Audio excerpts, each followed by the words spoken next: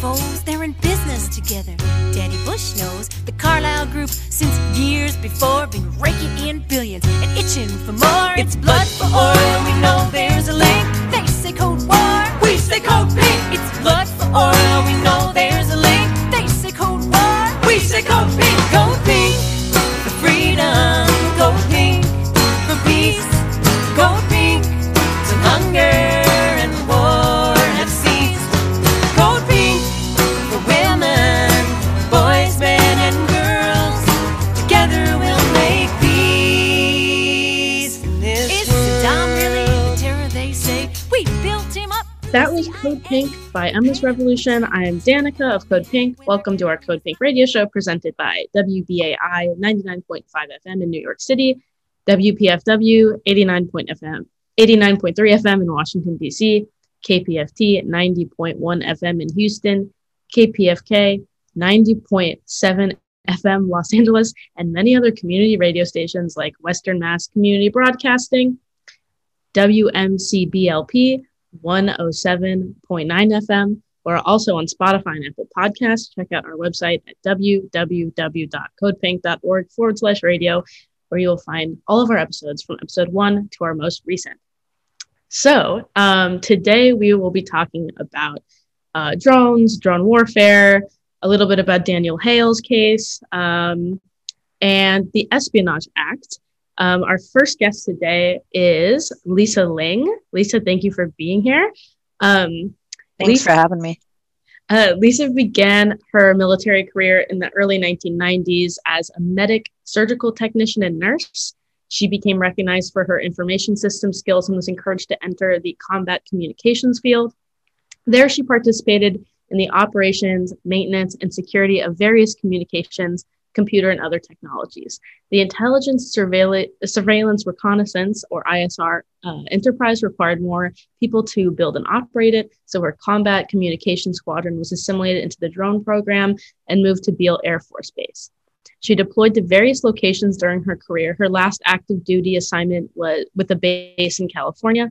After her military service, she immediately traveled to Afghanistan to see firsthand the effects of what she participated in. She has a BS, Bachelor's of Science in History from UC Berkeley, and is continuing her education post-COVID-19. She's spoken out against armed drones, killing with inaccurate data, and about military technology's immense unchecked power and reach, writing for or featured in the Los Angeles Times, the Daily Beast, on PBS NewsHour, Cyberwar Viceland, and ABC Australia. Lisa is one of the 3 protagonists from the U.S. drone program featured in the documentary film National Bird, which we'll talk a little bit about today. That was directed by Sonia Kennebeck. So, Lisa, like I said, thank you so much for being here. So, can you tell the listeners a little bit about your experience with the drone program and whistleblowing, so they can kind of get a sense of all of that? So there's a couple of things. One is no, I really can't tell you too much about my experience with the drone program because it's all done in secret. There are a few things that I can tell you because it's become public since I have come forward. And one is that the drone itself, the airframe, the airplane, is something that in America we've always kind of been infatuated by. And you can see today that even the plane Top Gun, or the movie Top Gun, that's using an old airframe, right? People are infatuated by that kind of, by planes in general, and by those kinds of weapons of war. But that's not what's really happening. What's really happening is a gigantic socio-technical assemblage that's behind the scenes that nobody sees, that is changing the entire face of war to become network-centric. And how to explain this? Well, we've all seen those pictures of computers. You have a computer, maybe a video game, maybe another node over here, maybe a printer over here, right? Imagine that the node is a drone, right? It's not a printer, it's a drone, just like what you'd see as a picture of the internet cloud. And you would see like a tank. Over here is another node, not a printer, but a tank, right? And there are less people that they want to send to war, and they want to send more machines. And this is this is not going to make wars shorter. This is not going to make wars safer. In my opinion and in my experience, it will be quite the contrary. Thank you so much. Was there like a particularly eye-opening moment that you can talk about here where you felt like you had to come forward with information on the program? So basically, there's been several eye-opening moments in my military career. It's a long freaking career. So of course there's going to be, but you're in this system that that basically otherizes people and changes humanity and all of that. And so it's really difficult to take one moment and be just absolutely riveted by it and want to come out. And then there's all the pressure of coming forward and the ostracization of coming forward, and that all of that stuff happened to me. But in the 90s was my first moment, and I didn't recognize it at the time. The president of Panama basically said, while we were building roads, we were helping and doing medical stuff for the Guaymi Indian population, a beautiful indigenous peoples there. And the president basically said, thank you. Thank you for building these roads. Thank you for, treating our people. But please do not step on our culture. And that one, basically a sentence, while the president of Panama is talking to all of us troops that are there, it never left me. And I would see things and be able to look back and reference that, and how we callously don't care about other people's cultures. And even the people, when you talk about the drone program, you're talking about people surveilling who are 18 to 24 years old. And they do not have the cultural competency or the cultural awareness to really identify what the Afghan people are doing. And then what ends up happening is, because the Afghan people on the ground knew that there were drones above them, they changed what they did. They didn't go to public gatherings as much. They isolated. And then the people that were observing them are looking at them going, wow, they're isolated. They're keeping secrets. They must be, like the whole patterns of life thing. They must be a target. And so you start to see this feedback loop that makes this whole kind of remote observation so problematic, so misinformed, shall we say. That's really interesting. And that's something people don't talk about a whole lot when they talk about the effects of war or costs of war. Because just like the war on terror at home, people like American Muslims who knew the FBI was in their mosques would stop going to Friday prayers. They would be, more hesitant to participate in their cultural activities. So thank you so much for bringing that up, because that is something that not a lot of people talk about, I think. Well, and that's something that Daniel Hale spoke to, right? He also released an unclassified document that explained to these people who were just erroneously targeted to be put on no-fly lists how their attorneys could help them get off the no-fly lists. So even though it was not even classified, it was kept secret from the American public as a bulwark against our very valued and valuable Muslim population that we have here, right? I mean, I couldn't imagine doing nothing and living under that kind of surveillance, that kind of just like a sort of Damocles hanging over their head if they happen to be today's othered, right? So like from the Chinese Exclusion Act, from, what happened to all the indigenous people that were here before we were. And I mean, you can go on and on and on about how many people we have otherized in favor of white supremacy. And a lot of people don't talk about white supremacy either, but that is exactly what all of this is. Yeah, definitely. And we're going to talk about a documentary in the next question called National Bird. But if any listeners are interested, there is a documentary that came out a couple years ago called The Feeling of Being Watched. It's about Bridgeview, which is a suburb of Chicago that's predominantly Muslim, predominantly Palestinian. It's a very, very large Palestinian population. And it's about government surveillance. So highly suggest it. But awesome movie. That was a really awesome movie. It gave me chills. Yeah.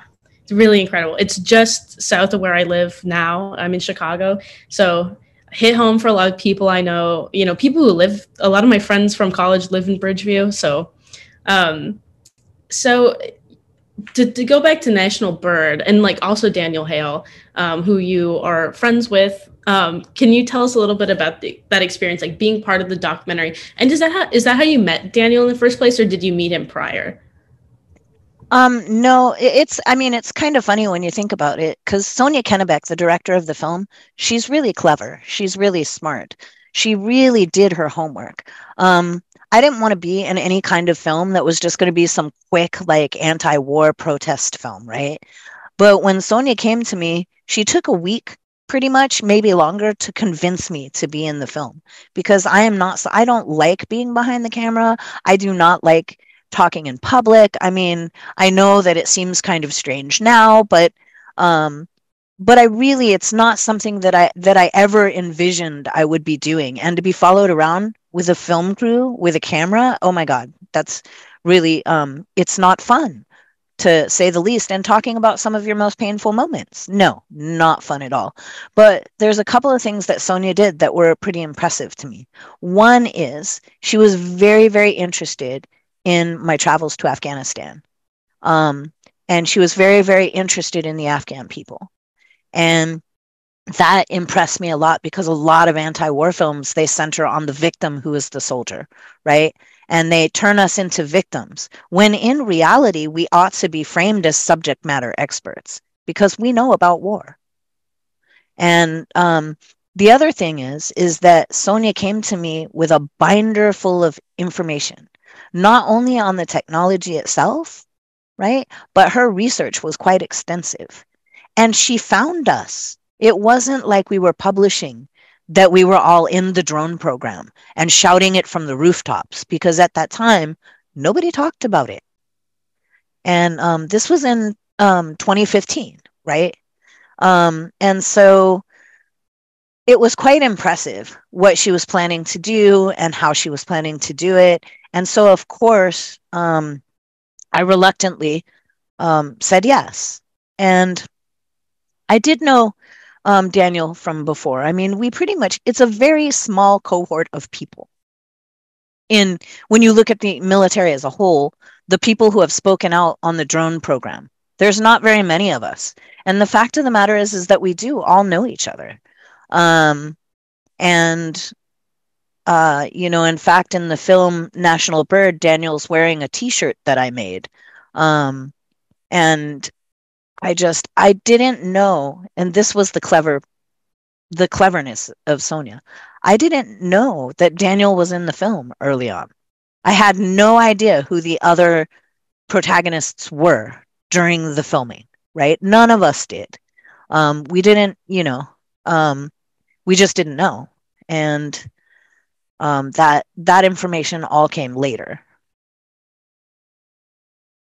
Wow. So you never just talked about it amongst yourselves that you were filming a movie, and when did you realize? No, because basically, and that is the brilliance of Sonia's filmmaking, she didn't want us to like plan a story, or she wanted what came from the heart to reach the heart, right? And so that, she didn't want us to conflate our experiences or anything like that. And the whole thing, because of the way it was at the time, had to be completely top secret. And the other thing that I have to say about Sonia Kennebec is that, unlike other news agencies who shall at this time remain nameless, right? She was very, very, very careful about protecting our identities. She was very honest and upfront about the ramifications in participating in a film of this nature. And she actually cared about us personally. In fact, we're all still, in touch. That's incredible. Artistic, honesty is so important, and especially in dealing with sensitive issues like this. And what did the audience reaction to National Bird end up being? Do you feel like it made an impact on viewers, and what were your hopes that people would get out of the film? Well, I'm just going to throw this out here. Because it's another issue that we're having. It's another problem that we have, right? And it's that indie filmmakers, the independent filmmakers, there's no budget for it. And so like independent thought is not able to get out there in the world for people to see. And what was really amazing, unless you have a boatload of money and you can fund yourself and pay the thousands of dollars that it costs to make these films, right? And so I just have to say to all the independent filmmakers out there, thank you. Thank you for pushing against a huge bulwark that prevents independent films from getting out there into the world for all of us to see. And the other thing is, the reaction from people, there was a myriad of reactions. There were some people, because it's a lot, right?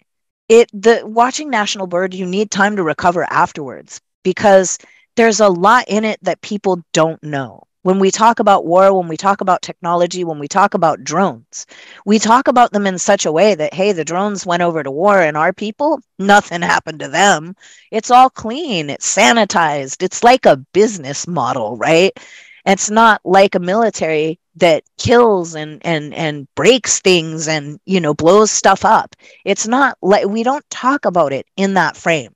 And we certainly don't see the emotions coming from both sides. Right. And this film puts a very complicated topic in some beautiful and artistic renderings of places both in Afghanistan and in the US.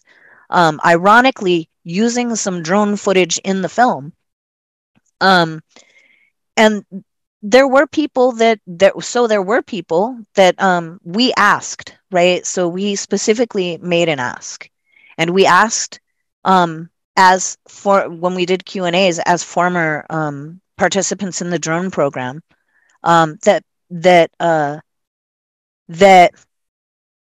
people, we are not for protesting at bases with the drone program because those of us in the drone program are not permitted to talk to the people that protest outside the base. So you may get to talk to the cooks in the kitchen or what have you. And then the other thing is it re-traumatizes young troops. And that's not helpful to anyone at all. You're not getting to the officers that make the decisions. If you think you're getting to the NSA that works in the program as well, or any of the other 3-letter agencies or the Border Patrol or anybody else connected to drones, it's not happening there, right? And so we had people that pushed for that agenda that came into the films and discussed it. And for me, I was not okay with that. I really appreciate all of the work that's been done against drones and all of that, and the passion that comes out of people that do that. But I think, again, we're having a cultural misunderstanding because inside the drone program, it's a pretty distinct culture. And I didn't know what went on there until they let me on into and read me into what happens on the other side of that secret wall, right? And once you get in there, it's different. It's difficult to explain. But there are ways that we can be a bulwark against the advancement of this technology. There was a period of time when I believe that we could have taken the weapons off of the drones that fly. I believe that there was a period of time when that was absolutely possible, but people spoke out about grounding the drones. So that would be, if you look at it in its true context, you can all have computers, but you must remove the mice. You could still use them. You still have trackpads, you still have keyboards, you still have other input devices, right? So it does nothing to the technology as a whole. But when we went into the theaters and the other folks that we met there, right, some were contractors. There was a couple of times when contractors got very boisterous and very vocal and very adamantly against what I was doing, or what the others of us were doing, what Sonia was doing by making this film. But we have to take a look at people. They have to have that. They have to cling to that for their mental health. Because when you really start to realize the immensity of what you are part of, and the devastation that it causes around the world, it's huge. Yeah, and I kind of wanted to get into like your thoughts on advocacy around drones. And just for the listeners, there's like a bunch of different kinds of drones. And we're like in specifically, at least at Code Pink, we say drones, which is sort of a blanket statement because there's like photography drones that take pictures of aerial shots of like your protest, and then there's weaponized drones. And in that right there are some that are connected to this immense system and others that are not, that soldiers carry with them and take them with them on the ground. These can be surveillanced or they could be weaponized. Yeah, so what do you like? You kind of mentioned it, got into the ground the drones versus like stop weaponized drones, but as it stands right now, like what is your advice to advocates when it comes to weaponized drones? Well, first I want to say that I want people to really look at the machinations that are happening behind the airframe, not to focus. I can see why people focus on the airplane. You can actually see it, you can see the weapons, and it's pretty much a given that you can have oversight to something you can see. But the thing about all of this war technology, the surveillance technology that's coming home in our smart cities, that's coming home in our smart homes, that is ubiquitous, that is all around us, right? It's more complicated and more difficult to look at. And it's definitely something that oversight is going to be much more difficult. Like, for example, artificial intelligence, making kill decisions. That's huge. And what kind of oversight? How do you have oversight? How do you do those things? We're in the midst of a technological revolution that is as, or larger and as drastic as when the steam engine happened or when the telegraph happened. And for all intents and purposes, the reason some of these inventions come into play is accidental intentionality. For example, the telegraph was really meant for more about how commerce could be governed so people could make money, right? And then it ended up being something that was of quote unquote benefit to war, because you could get orders across to the other side of the world in minutes rather than weeks, months, and days, right? And so right now we're in the same kind of paradigm where we have this internet of deadly things that's as ubiquitous as the internet. Think of ways for war. So where is that car going to be, that tank going to be, that boat going to be? Where are the choke points? Where's the traffic? All of this technology can and is being used for war. And technologists like Google, like AWS, all kinds are being tapped. And why are they being tapped? Because they own the infrastructure that can carry this, store this, and move this. And as a result of that, these same huge monolith corporations, right? There's something that has been called, like Meredith Whittaker wrote something called The Steep Cost of Capture. And I recommend that people read it, because not only are these mega corporations directing war, they are also directing the artificial intelligence education, because they have the infrastructure that allows students to learn. And so this is not like a black and white issue, ground the drones, and we're done now. This is something much larger, and it's going to take all of us working together in the activist community to push back on it.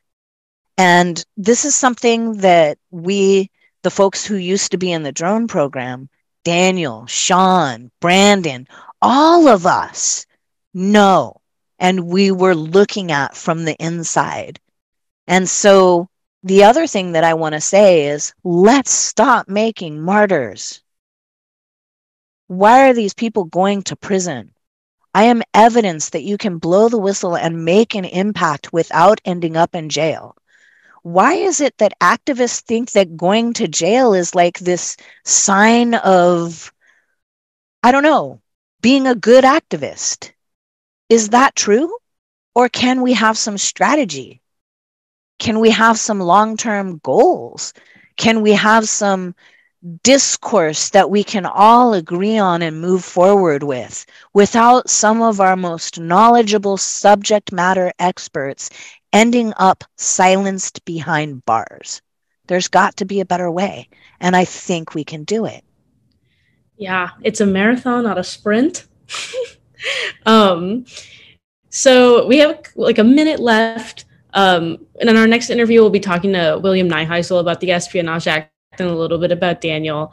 But before we go, what do you think listeners should know from one drone whistleblower to another, about another, about Daniel Hale, your friendship or his case? Just any context you want to provide before people go into that. So in May 2019, Daniel Hale was arrested and indicted. He disclosed classified and unclassified documents about basically the military's assassination program, right? And he turned that over, and everybody, talks about it as he turned that over to a source. He turned it over to The Intercept. Let's be real, so that people that follow are cognizant of the safe places to do these things, right? He pleaded guilty to one count under the Espionage Act, and that count had a minimum sentence of 10 years, and he was sentenced to 45 months. He worked with different acronyms, right? He worked, and I went to the hearing. I went to court. I went to visit him.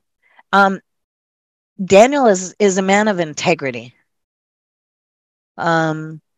He was placed in a communications management unit within USP Marion prison. And these units are meant for quote unquote terrorists. And they heavily monitor all of the communications. They monitor who can see you, who can talk to you. And this has been done with every whistleblower across the board. They've been silenced. And I think that we need to pay attention to the actual overbroad Kafkaesque law known as the Espionage Act, which is going to be talked about in one of your later episodes. And we need to understand that the people who confront the Espionage Act, they know. And the integrity that it took, I'm going to get teary-eyed, for Daniel to come forward and go under this sword of Damocles for over 7 years before they actually brought his case forward. I mean, that's torture. I mean, he was trying to go to school. He was trying to get an education. He was trying to do what I have the absolute privilege of being able to do now. And he was stopped from that. He was stopped from doing that for telling the truth. Just think about that for a moment. That could be your son or daughter. Let's take a closer look at the Espionage Act so it isn't. Well, thank you so much, Lisa, for coming on, sharing your story, your opinions, and how you feel about Daniel, and like really sharing like the human side of his case, because I think a lot of people, sort of highlight the drone papers, but not really, just the conflict of conscience he had to go through to do what he did. Thank you so much. And to our listeners, you are listening to Code Pink Radio, coming to you through Pacifica Radio, WPFW in Washington, D.C., WBAI in New York City, and KPFT in Houston. We'll be right after this break with William Nyheisel.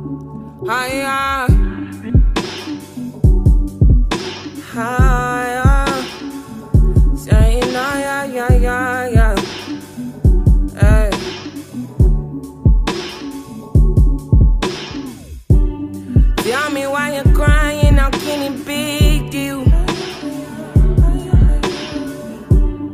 When you gave me something I don't really feel, but you knew that already.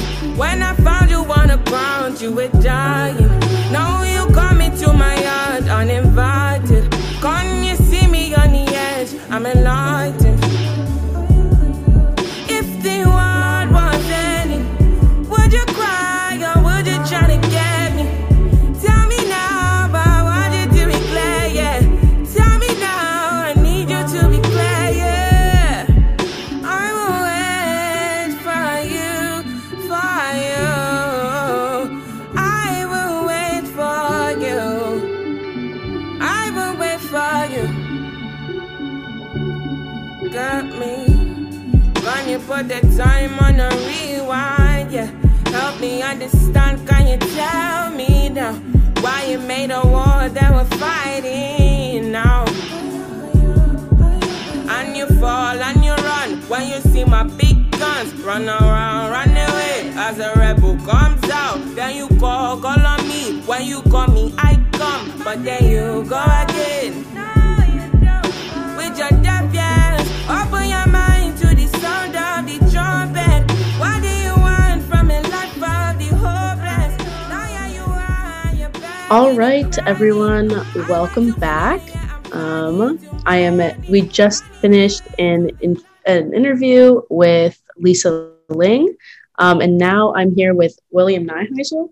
He's a human rights and civil liberties advocate with the Whistleblower and Source Protection Program at ExposeFacts, which provides legal support for whistleblowers and media sources in the national security and human rights arena.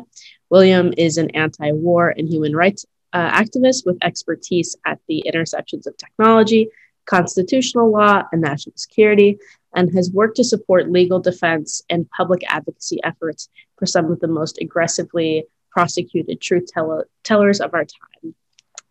So, like I just said, we talked to Lisa Ling about her experience with the drone program and a bit about her friend Daniel Hale, who is currently serving almost a 4-year federal prison term in Marion, Illinois, for whistleblowing on the drone program. So, William, are there any updates to Daniel's case that listeners should know about?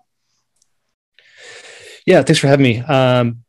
The main thing is that Daniel has just applied for commutation, and the Justice Department has received his application. So commutation being, one form of executive clemency that the president can offer.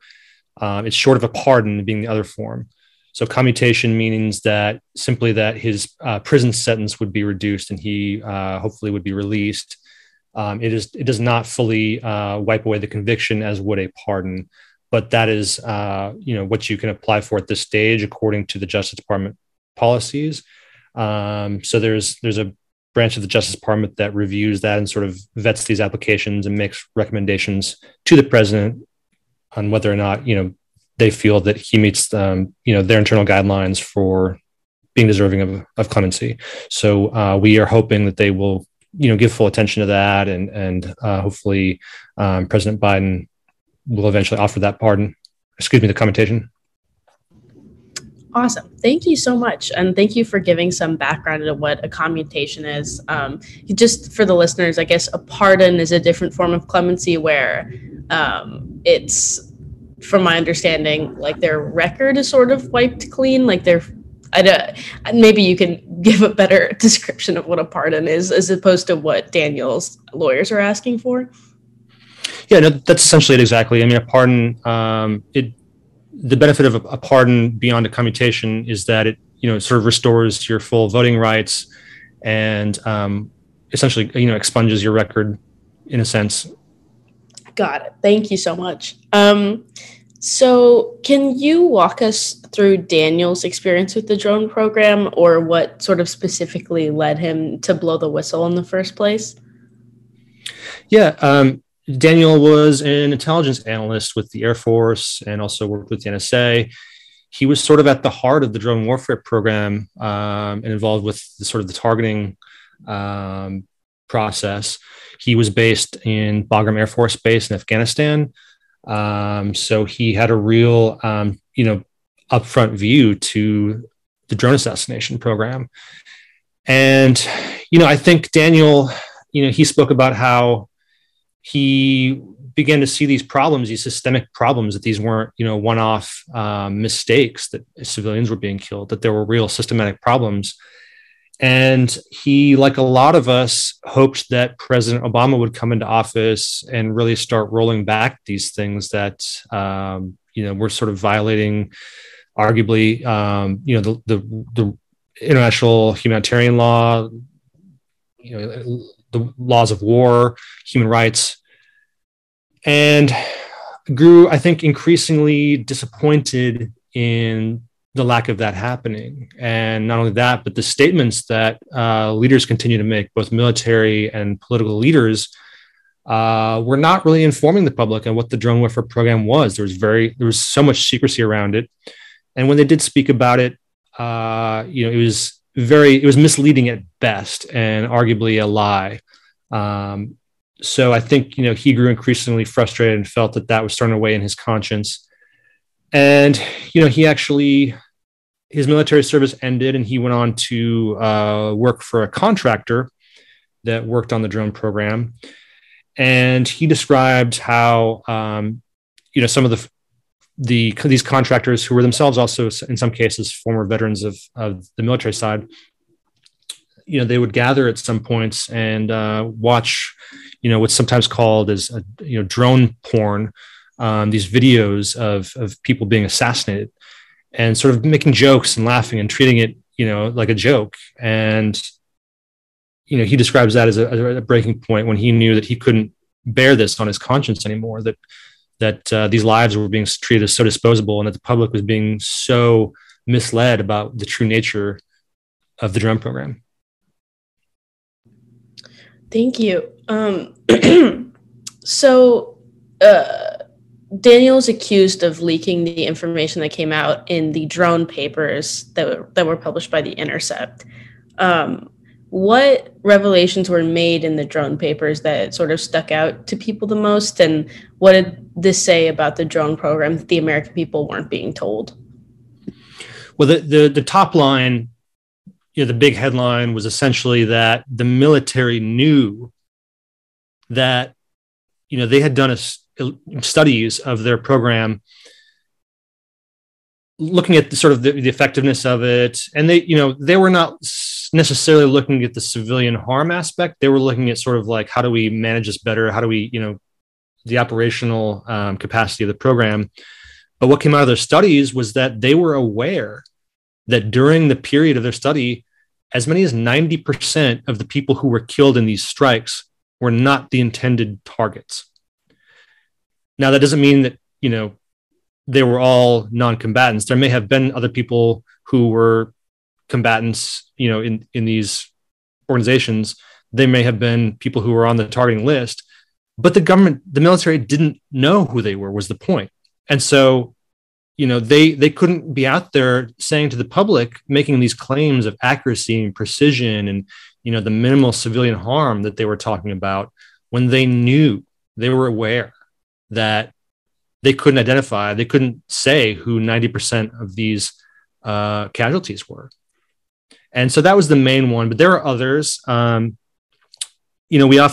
describe Daniel as sort of a drone whistleblower as sort of shorthand, but really it was the drone program. Also, it entails the surveillance side, the terrorist watch list. And so some of the documents pertain to answer questions that had never been answered before. We didn't know, who is on the terrorist watch list? How do you get on it? Can you get off of it? How would you know if you were on it and your rights were being violated? And so there were some of the documents related to the watch list. And that was actually came up during the trial. The pre-trial. There was not actually a trial, but one of the briefs that was filed in preparation for the trial was an amicus brief by the Council of American Islamic Relations.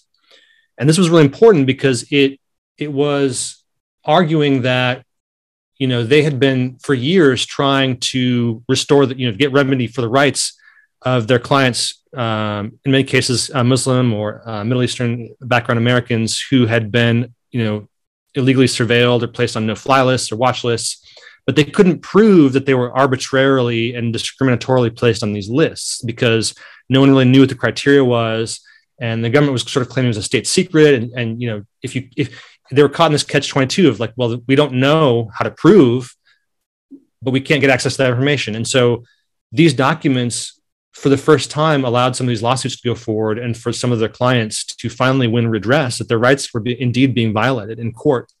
So that was really important, that, you know, not only are these programs extremely, you know, they're obviously brutal and deleterious to the human rights of people abroad, but they're violating the rights of of American citizens. Just maybe it might be helpful for the listeners to sort of get maybe a timeline of this, because I thank you so much for highlighting the amicus brief that was filed by CARE, because I think that's something so overlooked when people talk about Daniel Leal. So I really appreciate it. And but maybe it might be helpful for the listeners to sort of get a timeline of the case, because I know it might be confusing, because William and I mentioned like the Obama administration, but Daniel's sentencing was only last July. So maybe we can talk just for a second about the timeline of it. So the drone papers came out about when, and when was Daniel first sort of, you know, accused of these crimes, and then we'll kind of go into the Espionage Act, if that sounds good. Yeah. So, and that's that. You know, the timeline is actually really important for a number of reasons, which I'll get to. But so, thank you for bringing that up. Daniel's military service. He was serving from between 2009 to 2013, I believe, and then he went on to work as a contractor in 2014. Now and that is when the disclosures were alleged to have happened, because as a contractor, Daniel still had access. He still had clearance there. And so, you know, he was accused of, at that point, taking those documents and giving them to the journalist at The Intercept. The Intercept published the drone papers, I believe it was fall of 2015. But it was in 2014 that the FBI first raided Daniel's house, as I recall. And so he's been, you know, he was living under the sort of Damocles of this prosecution, not knowing when or if it was coming, for I think 5 years before he was finally indicted in 2019 under the Trump administration. And, you know, it's interesting because there's some reason to believe that even within the Justice Department, some were uncomfortable with bringing forward this prosecution. You know, there was a certain cohort within the Justice Department during the Obama administration that felt that some of these prosecutions against whistleblowers were maybe going too far in some cases. And so we don't know, but we think that that may have been the case here, and that it was really the Trump administration that came in and really doubled down. And we've seen this, you know, a couple times throughout the war on terror, like, you know, the transition from the Bush administration to the Obama administration, and again from the Obama to the Trump administration. Each new administration tends to kind of double down on their efforts to like hunt down leakers and prosecute them criminally. And so you had Jeff Sessions coming in and talking about how they were like, you know, amping up their leak hunting team in the Justice Department, how they were, you know, they had amped up their leak prosecutions by 800% and so forth. And so that's when the indictment came down. So that, you know, there's reason to believe that was the process too with Hale's prosecution. And then, of course, you know, Espionage Act cases are always a little bit drawn out because of the secrecy that surrounds these cases and all of the pretrial preparation that goes into it. There's something called the Classified Information Procedures Act, which is these are the sort of procedures through which the government has worked out how to bring these cases. Because for a long time, the thing that was holding back the government from charging these whistleblowers was that they didn't want to have to acknowledge or reveal more classified information in the trial itself. But they're able to use these procedures to sort of minimize that. But the downside is that the public then doesn't get to see a lot of the, you know, what would happen at trial. And so those motions were going back and forth in the Hale case as well. And then COVID also put a pause on things when that hit. So you know, the timeline has really been stretched out. Like, you know, Daniel he was fortunate in that he got a lower sentence than what many were expecting. And 4 years is a long time, but it frankly probably was a miracle given what the government was asking for and given how punitive the government has been in previous cases. But the other thing to keep in mind is that, like I said, Daniel had been living under this episode for, it's been almost 10 years at this point that he's been sort of living under this prosecution.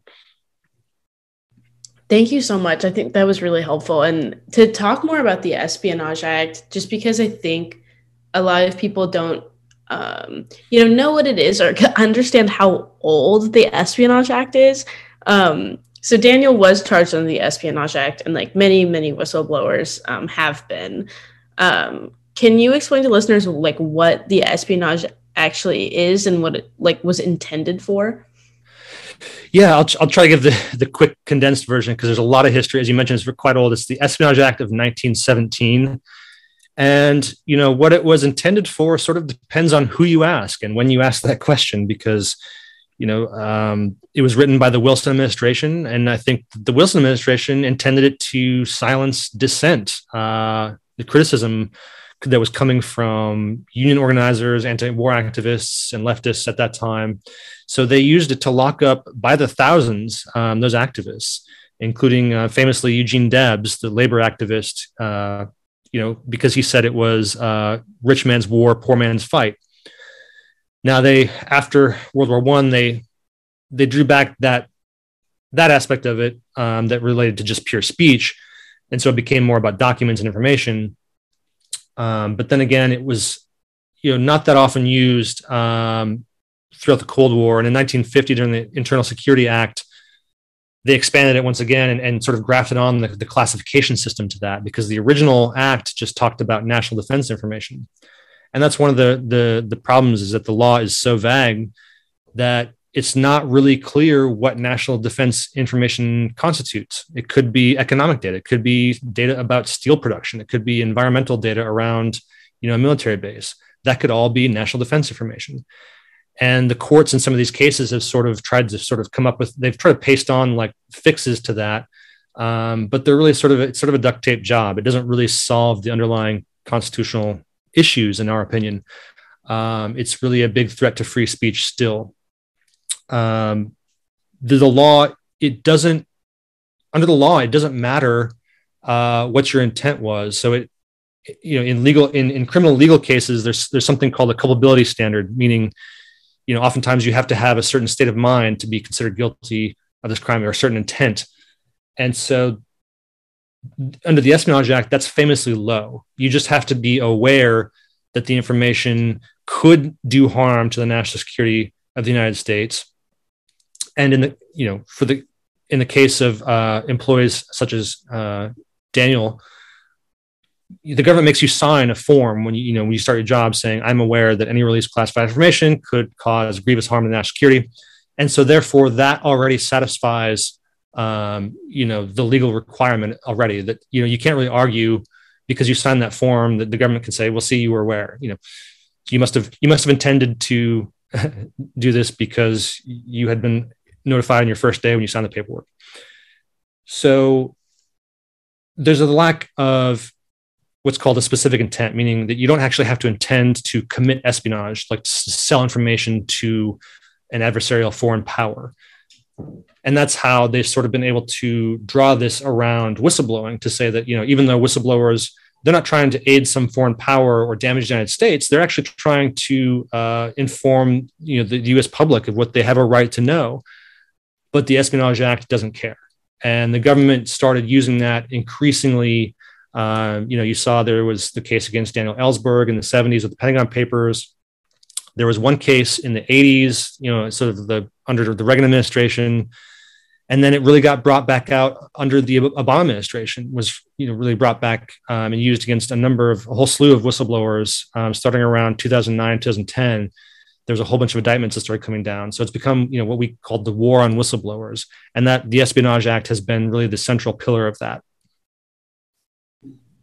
Thank you. And as you said, I think something that kept being brought up around Daniel's sentencing was that the government never, the prosecution never was able to prove that Daniel's, alleged revelations harmed the U.S. national security at all. But I guess it's because they didn't have to, based off. They don't have to, exactly. They only have to show, and and this is, you're seeing this in the Trump case too, where he's saying, it wasn't classified. Well, in both cases, whether you're talking about Daniel Hale or Donald Trump, classification doesn't settle the matter. Classification is just one aspect, but really it has to be, the courts have said that the information has to be closely held, that it wasn't publicly available. And so it really is, it's national defense information because the government says it is, right? So, I mean, it's a notoriously loose standard. Gotcha. So there have been whistleblowers before Daniel Hale, and there will be whistleblowers after. Do you think Daniel's case says anything interesting about whistleblowers that might come after him? Do you think it sets a precedent if the U.S. is successful in, for example, like extraditing Julian Assange? Yeah, I do. I mean, I think what we've seen is not just Daniel, but his cases. You also see it in the case of Reality Winner, where they're really going to extremes here. I mean, this isn't. Daniel didn't. He didn't leak like millions of documents. It was a couple of documents. Couple documents surrounding one program that was causing, really reasonable, reason to believe that there were war crimes and massive harm to civilians going on systematically. And Daniel was not someone who you could even remotely accuse of having any kind of, grudge or animus against government. He was very clear that he was suffering a really big crisis of conscience, and that, he wasn't trying to break the law, that there was something he wanted to do, but he was placed in conflict between his conscience and his duty to protect civilians, protect the Constitution, and, the need to protect classified information that the government asserts. And so how do you navigate that? And, what Daniel's case shows is that the government will go after you really, even if you have the purest motives of protecting civilians from a massacre. The government will treat you as if you are an enemy of the state. If you look at the filings that the government filed against Daniel, they weren't, it wasn't like they were carrying themselves like, we acknowledge that he was trying to do the right thing in the difficult circumstances, but we have to prosecute this because the law is the law. They were talking about how, he was worse than a spy as a whistleblower. Whistleblowers are worse than spies because the whole world gets to read about it. And they filed a brief arguing that they compared him to a heroin dealer at one point because at sentencing, Hale's defense team was asking for the lower end of the range of sentencing because he didn't have intent to harm the U.S. He was trying to do the right thing as he saw it. The government said it doesn't matter. It would be like a heroin dealer asserting that he didn't mean to harm the community, but he still sold heroin to the community, and so he still did the harm. So, I mean, that's the kind of just really aggressive prosecution, just really over-the-top punitive things that they'll bring against you, even if you have the purest motives and are really trying to do the right thing. And so it's an enormously chilling message to whistleblowers. It's not going to stop all whistleblowers. You're still going to have people who, are placed in that crisis of conscience that, Daniel said, God help me, I couldn't do otherwise. He said, he expressed it at sentencing that he was sorry for taking those papers, but that what really racked his conscience was the taking of human lives, and that God help me, I couldn't do otherwise was his quote. Wow. Thank you so much, William Nyheisel, for joining us today. And thank you so much for all that incredible context of the Espionage Act, Daniel Hale's case, and the implications for other whistleblowers. If any of our listeners want to follow any updates from Daniel Hale's support team, you can follow them on Twitter at Team Daniel Hale or standwithdanielhale.org. And to our listeners, thank you so much for tuning in to Code Pink Radio, presented by WBAI in New York City, WPFW in Washington, D.C., and KPFT in Houston. Bush and Bin Laden, you think they're foes? They're in business together. Daddy Bush knows the Carlyle Group since years before, been raking in billions and itching for more. It's blood for oil, we know there's a link. They say Code War, we say Code Pink. It's blood for oil, we know there's a link. They say Code War, we say Code Pink. Code Pink for freedom, Code Pink for peace, Code Pink till hunger and war have ceased. Code Pink for women, boys, men, and girls. Together we'll make peace.